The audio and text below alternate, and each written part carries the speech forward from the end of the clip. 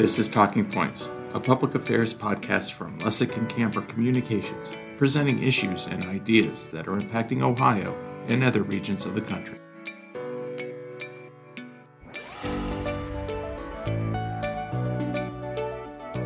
It's 3 blocks. We're talking about 3 blocks of shared lane. 3 blocks. I mean, if you go north on Broadway, they're shared for 2.5 blocks when you come south. This is not unusual. The city recommended this plan in option 4.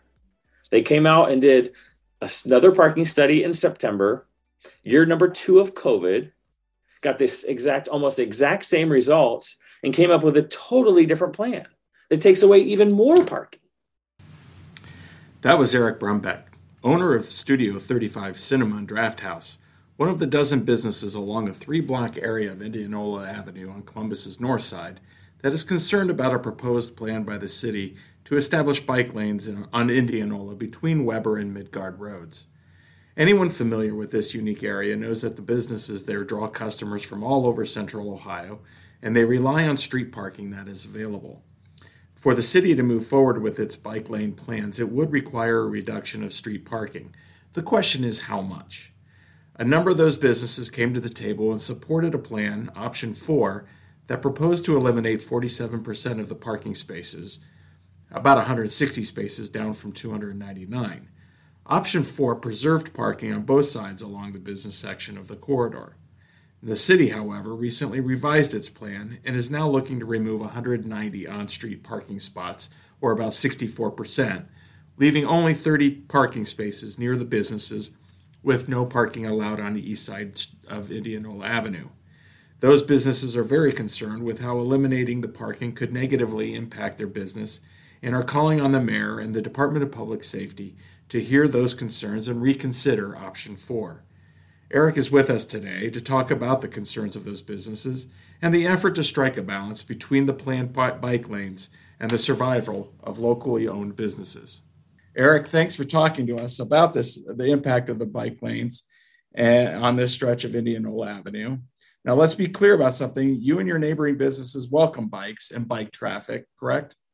Absolutely. Yeah, this is not an anti-bike crusade. I mean, that's ridiculous. I mean, just why would we want to do that? It's about survival of our business along that corridor, and making it safe and accessible for everyone. Repeat, everyone. It's not just people in cars, you know. Well, with option 4, the businesses are willing to give almost half their parking that you have now. Now, when did the city change course, and do you know why? So what happened was in October, after the plan was presented to everyone, they put it out to public comment. So public comment was about a month in October. I was part of the study group representing the businesses along that corridor. And they actually, listened to some of our ideas. They actually added an extra block saying, hey, that does make sense to keep an extra block on the east side of the street for more additional parking. So, like, oh, this is great. They're paying attention. We know it's coming. We know we're going to lose a significant amount of parking in that corridor, but you can't stop. There's no way to stop this. And it was unreasonable. So public comment comes out. And then at the beginning or at the end of November, they presented their new plan after they presented it to the study group. And they're like, oh, here's an option 5. And I was like, what? There's an option 5? Like, nobody saw or knew what option 5 was. And they're like, yeah, we're going to take away even more parking. We feel that we can squish it out farther north and south, and it can be absorbed more into the neighborhood, that there isn't this demand for this parking. And I was like, I was shocked. So that was on the 30th of November. They presented it in the beginning of December to the Clintonville Area Commission. I got up and was like, this is, voiced my displeasure. They did it on the 15th. I met with the director of public safety in the middle of the January 10th area. And they're like, yeah, sorry, we didn't tell you, but we're going with option 5. Because I asked legitimately, I said, hey, is there any discussion? She's like, nope.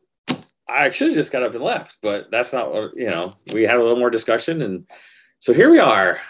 And there was never any sort of call to public comment, right? They kept it really quiet. They also did a press release on the 22nd, I think it was, announcing this plan to everybody. So during the holidays, on a Friday, nobody's going to pay attention.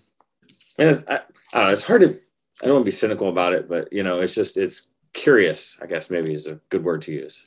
Now, how many businesses are we talking about here in that area? It's about 18 or 20 along that strip. We're probably the oldest. We've been there since 1938.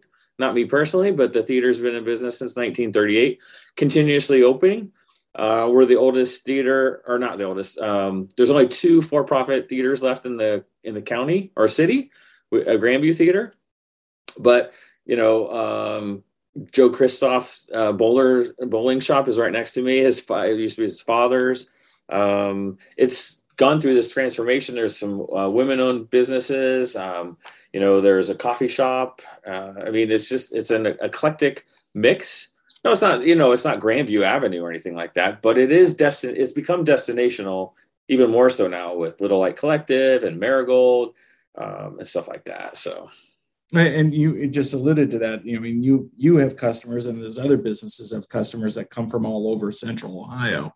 Talk about their expectations for safe, accessible parking.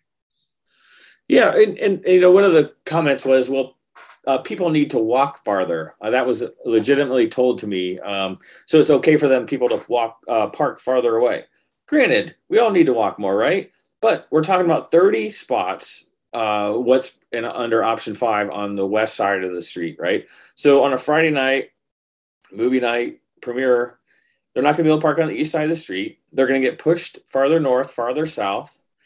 The sidewalks aren't well lit. They're in okay shape, right? Some of them have telephone poles in the middle. It's right next to the road.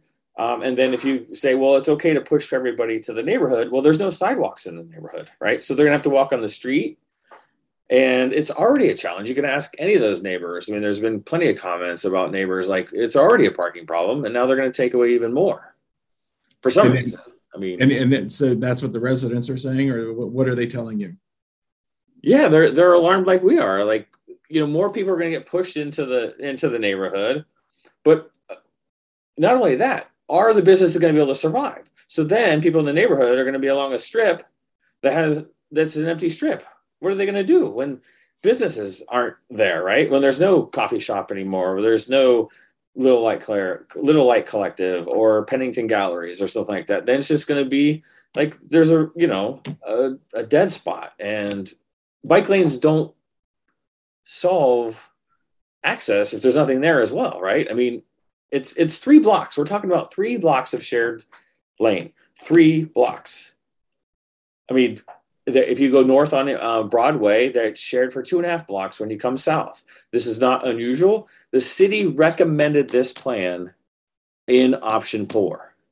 They came out and did another parking study in September, year number 2 of COVID, got this almost exact same results, and came up with a totally different plan that takes away even more parking. But their consultants said to themselves, that would be detrimental to the businesses and the community to take away any of the parking in the 3-block corridor from Weber to Midgard. It's right there on the front page of the 2022 study. It's crazy, but there's never been a justification. They're like, oh, well, people can walk more. They can walk farther. We'll push them north and push them south. Well, why is it different? It's because we don't know why it's different. It's because of the public comments. Because the bike community got activated, right? We were under the impression, right? These are, as the study group, right? These are the options. Public comment, let's go. And then a whole new thing came about, and here we are. Well, then, since you've started speaking out, you've also started a change.org petition. How is that going? Well, it's going well. We have approximately 400 in-person signatures that we signed, and then the change.org under the Indianola parking study, or I forget what it's exactly, but it's under change.org under Indianola parking. We have over 1,500 people who have signed, and commented, not just everybody's just signing, but they are actually commenting about this is the only way we can get there, right? Is to have parking accessible. Not everybody lives in the neighborhood. What happens is we develop this clientele. They live in Clintonville. They come to us. They move to another part of the community, whether it be Bexley, Worthington, downtown, and then they still want to come and support us because it's pretty amazing what we're doing. And not just us, right? I mean, we're the anchor, but all the other businesses are driving traffic and bringing people to part of our community. It's not just about money, it's about community. And the only way we can survive is to have access. And we're talking 3 blocks of shared lane between cars and bikes, which is done throughout the entire city. It's not unreasonable. Unreasonable is to take away 63% of parking and expecting that things are going to be, peaches and cream and roses and flowers all the time. And like, oh, well, we feel like it's going to be okay. We hope it is. Well, nobody runs their business on hope. Well, I don't, at least, So yes, those are my thoughts. Do you think the city's listening? Are you getting any feedback at this point? I mean, you've been in a couple articles. There's obviously they've got to be seeing. Yeah. So I think what has happened is that I've reached out and I've spoken to 4 city council members and are hearing about us. Council member Remy, Council member Dorans, Council member Favor, as well as Councilman Lourdes. I've met with all of them. They're hearing us. I did reach out to the Department of Public Safety, Director Gallagher, but again, they weren't interested in a dialogue. So City Council does not vote on whether this takes place.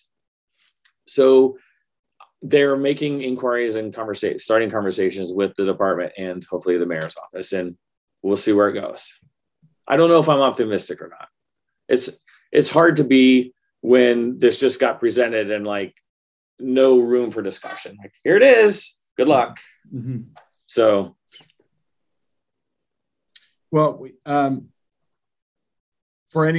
have that petition for anyone that's listening that would like to sign the petition. You can go to change.org and look up, and it's called, you can search up Preserve Indianola Avenue Parking. If you want to sign on that change.org petition. Eric, thank you for being with us today, and keep us informed on how it's going. Absolutely. It's only 3 parking spots or 3 lanes. It's only 3 blocks. We're not asking all. It's a shared. We're sharing. We're a community. We share. That's what we do. Thanks. Great.